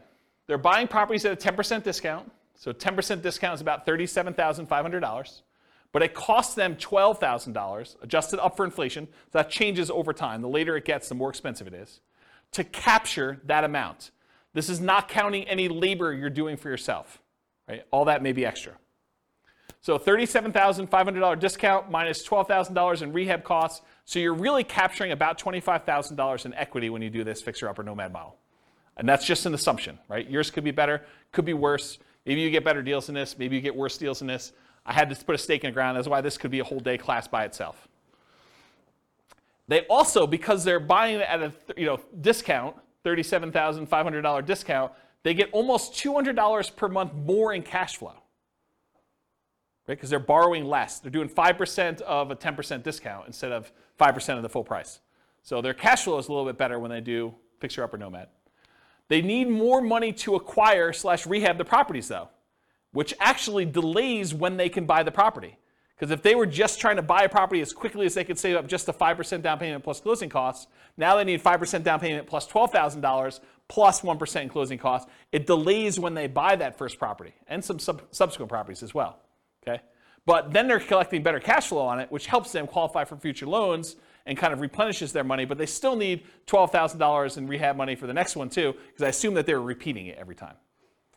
So regular nomad needs about $22,500 for down payments versus this $32,250 with the rehab costs.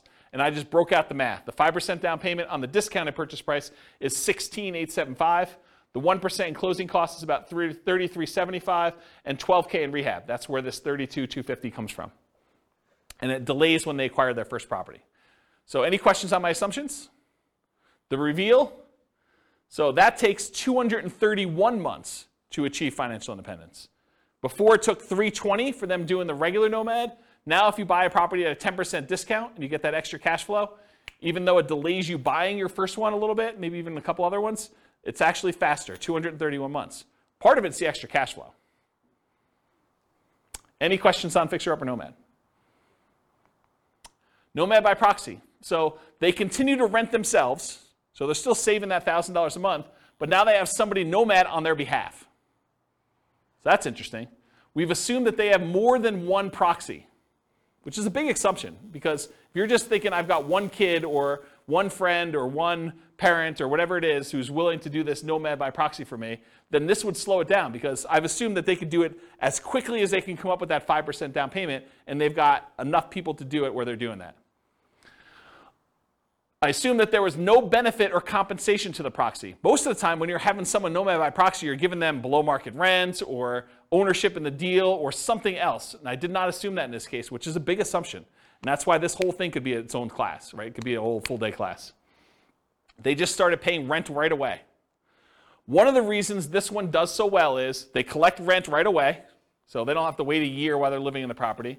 They have improved debt to income, which helps them qualify. They're still renting and have income property and properties, and then they buy faster than one per year, because they've got the Nomad by proxy. So this shows you how quickly they're acquiring properties. This is the number of properties owned, and this is time. The red one is Nomad by proxy, so you can see that they acquire them very, very quickly. Basically by the time they're, month 150 or so, they have all 10. The orange one is when they did Fixer Upper Nomad, so that was a little faster, even though it was slower to start. See that? So they had all those, a little bit, around 200 months or so. And then the regular traditional Nomad, it was slow. And I told you, they didn't acquire these last two until after they were financially independent. Because part of it is they've got to acquire the properties, they got to make sure they have their DTIs in place, and they got to make sure they have down payments saved up. So that just shows you their speed. How quickly does Nomad by proxy do it? 214 months. Financially independent, 214 months for that one. Versus 231 with Fixer Upper and 320 for traditional Nomad. All right, so these short-term rental assumptions, and all these assumptions are changeable, but I wanted to make a point that what I use for short-term rentals, I think a lot of people would argue you're really handicapping short-term rentals, James. But this is what I use.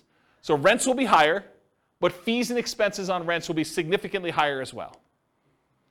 Overall, I've assumed the net, after all the additional expenses, your rent will be 25% higher. So instead of $2,600 a month, it's $3,150. Additionally, maintenance goes from 10% of $2,600 to 20% of $3,150. So it goes from $260 a month for maintenance to $630 a month for maintenance. And you may say, James, that's not high enough, or James, that's too low, or James, that's too high. I don't know, whatever you want to say. But the reason I made a separate slide is, you want to change my assumptions, please do. Okay? So the increase, in my opinion, is modest, but it still impacts achieving financial independence. It could be higher or lower. I don't know. I've just sort of made up numbers. I'm not an expert in short-term rentals. All right, so the Nomad to short-term rental is 154 months to financial independence. Yeah, exactly, right? So you go from 320 months for the traditional model all the way down to 154 months for achieving financial independence with Nomad to short-term rental. Retire at 33, is that what we figured out? Retiring at 33. Realize too that this assumes you keep doing that model after financial independence too, right? Because you're basically assuming you're continuing to get that. We could model it and say, once you achieve financial independence, let's go ahead and go to long-term rentals to make this more passive and see how that looks. Or once you get to the point where your long-term rentals would support you at 100% of your minimum target monthly income retirement, then convert it back to long-term rentals and reduce the workload. But otherwise, you're being active, right? This is more like a part entrepreneur business for that. Okay. Nomad with house hacking. So essentially the same as getting a side hustle. I want to stop and make a point about this. If you get a roommate and you're collecting $650 a month from that roommate, mathematically, it's the same as you getting a $650 a month extra job, right? You're just getting extra money coming in. It counts as a side income. So when I model it, I literally model it as an extra income. That you're getting $650 a month as an extra income source. That's how I plug it in. So I just have the income starting at month 33, which is when they buy their first property. Takes them a while to get to the point where they can afford the first property, 33 months. So I have it start at 33. And I ran 3 different scenarios, with 1 roommate, with 2 roommates, and with 3 roommates, just to see how the difference worked out. So with 1 roommate, it's an extra $650 per month. With 2, it's $1,300. With 3, it's $1,950. And then once the year is up, or once they buy their next property and they move out, then they bring these roommates with them, in theory, and they convert the last one to a regular rental getting $2,600 a month. Does that make sense, everybody? Okay. So if you get 1 house hack roommate, it's 263 months to financial independence. If you get 2 house hack roommates, it's 238 months. If you get 3 house hack roommates, it's 214 months. And in this case, once you achieve financial independence, I jettison your roommates. You no longer need them. You just keep living in the house from there on, right? Because once you get there, the income that you were getting from that doesn't count anymore anyway. So I just said, let's just get rid of it. Okay, so you have enough financial independence income sources from the rentals and any money you have in the stock market and whatever else to support your minimum target monthly income in retirement without the extra roommates in house hacking modeling. Okay, any questions on this? This is nice to see, kind of like the comparison. All right, so I just want to remind everyone what this deal is. So traditional Nomad, you buy a home as an owner-occupant, you live there for a year, then you buy a new home, you convert the previous to a rental, and you repeat the process until you reach your financial goals, as many times as you want. With Nomad with lease option exit, you buy a home as an owner-occupant, that's the same. You live there for a year, that's the same. You buy a new home, that's the same. Then you convert the previous to a lease option tenant buyer. That's different. And you replace sold properties with new properties. And you repeat the process, okay? So lease option is different than traditional Nomad because you're putting tenant buyers in there, and then any ones you sell, you take any proceeds you have, and you're at least in one of the variations, you're buying replacement properties with 20% down or 25% down. All right, so here's the challenge with this. If we run this and we don't buy replacement properties, they sell their properties to tenant buyers, and you don't really acquire a bunch of properties, right? You basically get one, and then you live there until you buy the next one, and then 3 or 4, I think it's 3 years later, you sell it off, so you go back down, and then you can buy another one, then you can do this, and it keeps repeating, and you never really get to the point where you own as many properties as you did with other traditional models, because every time you convert it to a rental, in this case a tenant buyer, rent to own, you actually are selling the properties after a period of time. So it's bad in that way. So in the past, I often taught this combined with buying 20 or 25% down payment properties instead of having to wait for all the Nomad ones, right? So this is how they compare. This is regular, what I just showed you over here. This is the same one, versus if you add buying 20% down payment rentals, you end up getting up here and you end up having properties. But there's some buying and selling going on here throughout these transactions, right? So you eventually get to that point where you do that. Yeah, well, I should do a whole new class on this. I mean, this should be a full day seminar, honestly, because it's complicated. There's a lot of stuff going on. So anyway, when you do those, though, buying 10 properties with lease option exits where you're not replacing them with 20% down payment properties, it takes 379 months. It's one of the worst ones. If you do it where you put 5% down, and then when you come up with a 20% down payment, you can also buy those in parallel, it's 441 months. It's even worse. Okay? Now, what's the problem you're solving by doing lease options, though? Having to come up with down payments, right? Because this is a strategy where you don't need to save the down payments anymore. You use lease options to do it. You need to save the first one, but then after that, you're kind of using other things. And again, if we did different assumptions, this could win. This could be the best strategy based on the assumptions we use. Okay. The ultimate real estate agent retirement plan, you're nomading with a real estate license. You're collecting a commission on the property you buy to Nomad into.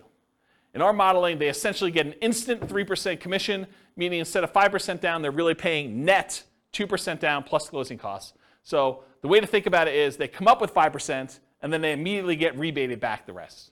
3% of that. Not 3% of that, but 3% of the purchase price, so 60%. If their limitation was down payment, if that was what was holding them back, this helps a lot, right? Not having to put up as much, but it doesn't solve all problems. It doesn't solve debt to income. So I plan to teach a whole course on this strategy for those that are interested. If you guys are like, hey, I want to do this whole thing, I probably will do like some type of significant course. So if you do that though, it's 310 months to do that. And all it is the same as traditional Nomad, except you have a real estate license. So that's the difference. So the main real estate license, the main one where you didn't have a real estate license was 320 months. This saves you about a year, 10 months, just doing it that way. Okay? Any questions on that? Nice. And then this is all the buy and hold ones from last week with all of the Nomad stuff from tonight, all on one chart so that you can see a comparative where they are. And you can see in general, bless you, Nomad is better, right?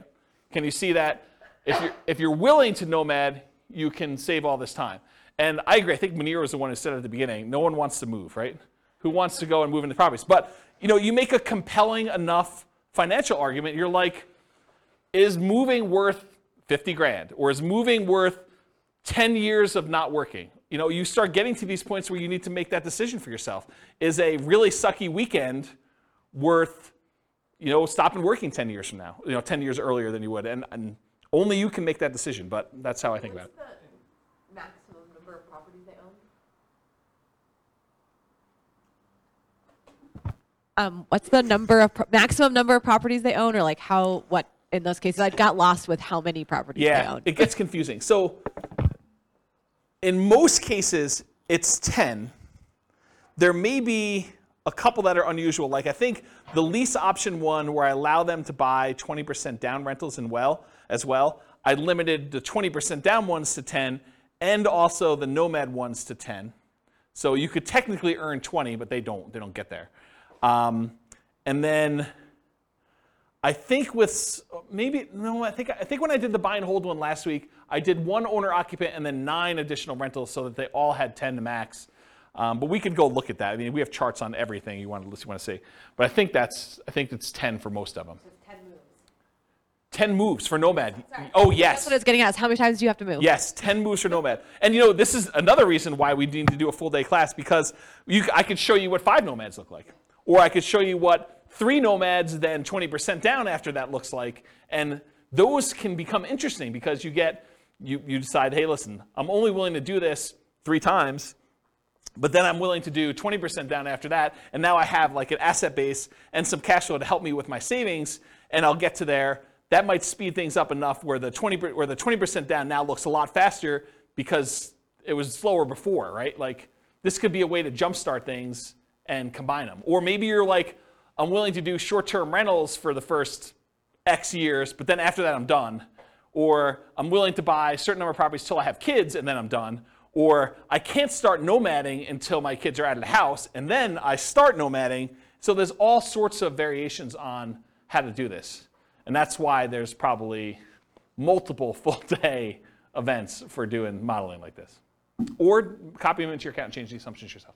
Because you change and we're talking about very specific characteristics of the properties. You change it to our numbers around here, they look different. You change it to numbers in Greeley, they look different. And one of the things I'm doing is if you go to realestatefinancialplanner.com/model, what I'm working toward, and it's in very late alpha, kind of where I describe it for those that are programming people. I'm actually taking 300 market data sets, what the price and rents and taxes and insurance and maintenance and all that stuff is for 300 different markets, and running them through literally 100 different scenarios.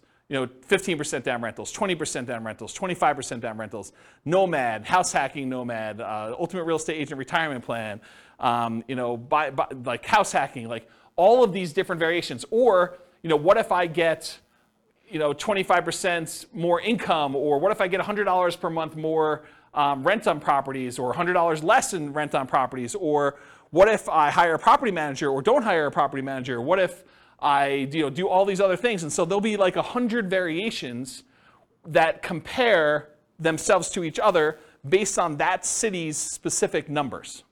And so that's the thinking behind the podcast for each city is there'll be classes that teach the information so that you understand what's going on, but then you need to look at the, I got distracted with a phone call. You need to look at the actual numbers for that city with all the different variations you have so that you can see the specifics for that city. And then you can still copy them all into your own account to be able to go and see, well, I'm not buying those price houses, or James, you're actually a little off on my city, the number's a little higher. And if I'm off on your city, please let me know, because I can just change it and then click a button and rerun all the scenarios. That's why I'm writing the code to do that. I don't know why I was telling you this story, except that it's a lot of variations if you want to do it, and it's specific for each city. I think that's where I was going with that. So, any questions on this? I think there's one slide left. All right, in conclusion, assumptions for modeling matter a lot. right? You change one little thing, it's like the butterfly wings flapping and all that other stuff, right? I mean, you make one little tweak here, and that cascades out over 720 months, and you doing certain things. Should you pay off properties early? Like you could decide to do that too. Or what if you got better than the assumptions I used in the stock market? Or what if you're afraid of the stock market and you're keeping this in savings accounts? All these things matter. And so I think changing all those things can matter a lot. If you change the assumptions for your income expenses, it changes everything. For market conditions, appreciation rate, rent appreciation rate, price, interest rate, vacancy, rent, maintenance, property management, taxes, insurance, the stock market rate of return, what you're investing in and its risk profile of what you're doing, and then your target monthly income retirement. If it wasn't $5,000 a month, might significantly change the numbers for these guys. Might be better or worse. You don't really know. The safe withdrawal rate you use. I mean, if you're using 4% or you're using something much more conservative because you're afraid of stock market stuff and you want to be conservative there, that could limit your ability to achieve financial independence or change the numbers or characteristics. So the strategies that work best in that market may differ. So you shouldn't use the numbers from tonight as like a fixed thing, but I think it's instructive to see how I set it up and what the assumptions were and kind of how they relate to each other for one particular person with one set of assumptions in the one market. You got to do the math for your own stuff. And then I mentioned the website, realestatefinancialplanner.com/model, and then just pick your city. And I think I did a whole bunch of, I think I did 305 cities or something like that. It was about 300. And so you can go look at those and see like how they all work. Do you have a question? Sorry, I really like numbers. So I'm just curious in your assumptions, you don't talk about health insurance benefits? It's included in personal expenses. And personal expenses. So my question is, that can change when you have employment versus not. Does that change in your calculations, or do you keep it? It's easy to do, right? So I'm just saying, in your modeling, can you change that? Yeah, and I'm going to tell you how to do it right now, right? So we said when they achieve financial independence is when their income emits $5,000 a month. Yeah. So if they're working and it's $5,000 a month, maybe for the retirement one we say it's now $550 or $6,000 or whatever it is, right? So you just change what you need to have in retirement. And I did a class earlier this year where I had you walk through, it's the budgeting class. I made a budget spreadsheet, and it's a special budgeting spreadsheet because most budgets allow you to kind of do a budget for today, right? They kind of do that. My budget spreadsheet had all the different things that you would have as income and expenses. It mostly does expenses, income on the right-hand side, but it does mostly expenses, but then it has 3 columns. Bless you. It has column number 1 for what's your current stuff, like what are you spending money on now?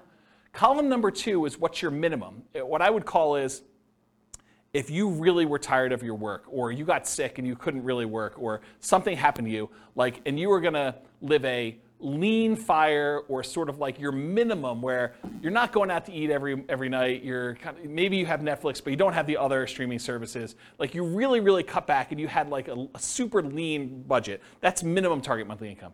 Then you have a 3rd column for your ideal. And basically I have you write down, okay, if I'm living my current one, I'm spending this much on dining out. But for lean, I'm spending this much, and for my ideal, I'm spending this much. And so at the end of it, it gives you 3 different numbers. It gives you your number for today, so you know where you are. But then it gives you a number for if everything really got bad, like do I have enough, and how close am I to have enough? And then the 3rd one is this is really what I'd like to live at. And so you have a number for that. And then later on, I show you how much you need from investments, cash flow, and pensions, and all that stuff. And so I do some math for you there to show you what the numbers you need for each of the 3, so that you can then quickly see where I am compared to that. And I think that's a better way, in my opinion, to do budgeting, to kind of do like your current, your lean, and then your kind of target ideal one. But that answers your health insurance question, because when you do the health insurance section down there, you say, this is current. This is if I really had to stop working, or I got to the point where I'm like, I'm done. And then this is, look, if I really want to be living my fat fire or total fire, whatever you want to call it, then this is my number for that. And you can go ahead and budget all 3 ways and see the differences between them. Yeah. So that sort of answers your question about how to do it, right? Totally. Yeah. Okay, cool. Any other questions? That's all I got. Good stuff? Great stuff. Yeah. You're very, very welcome.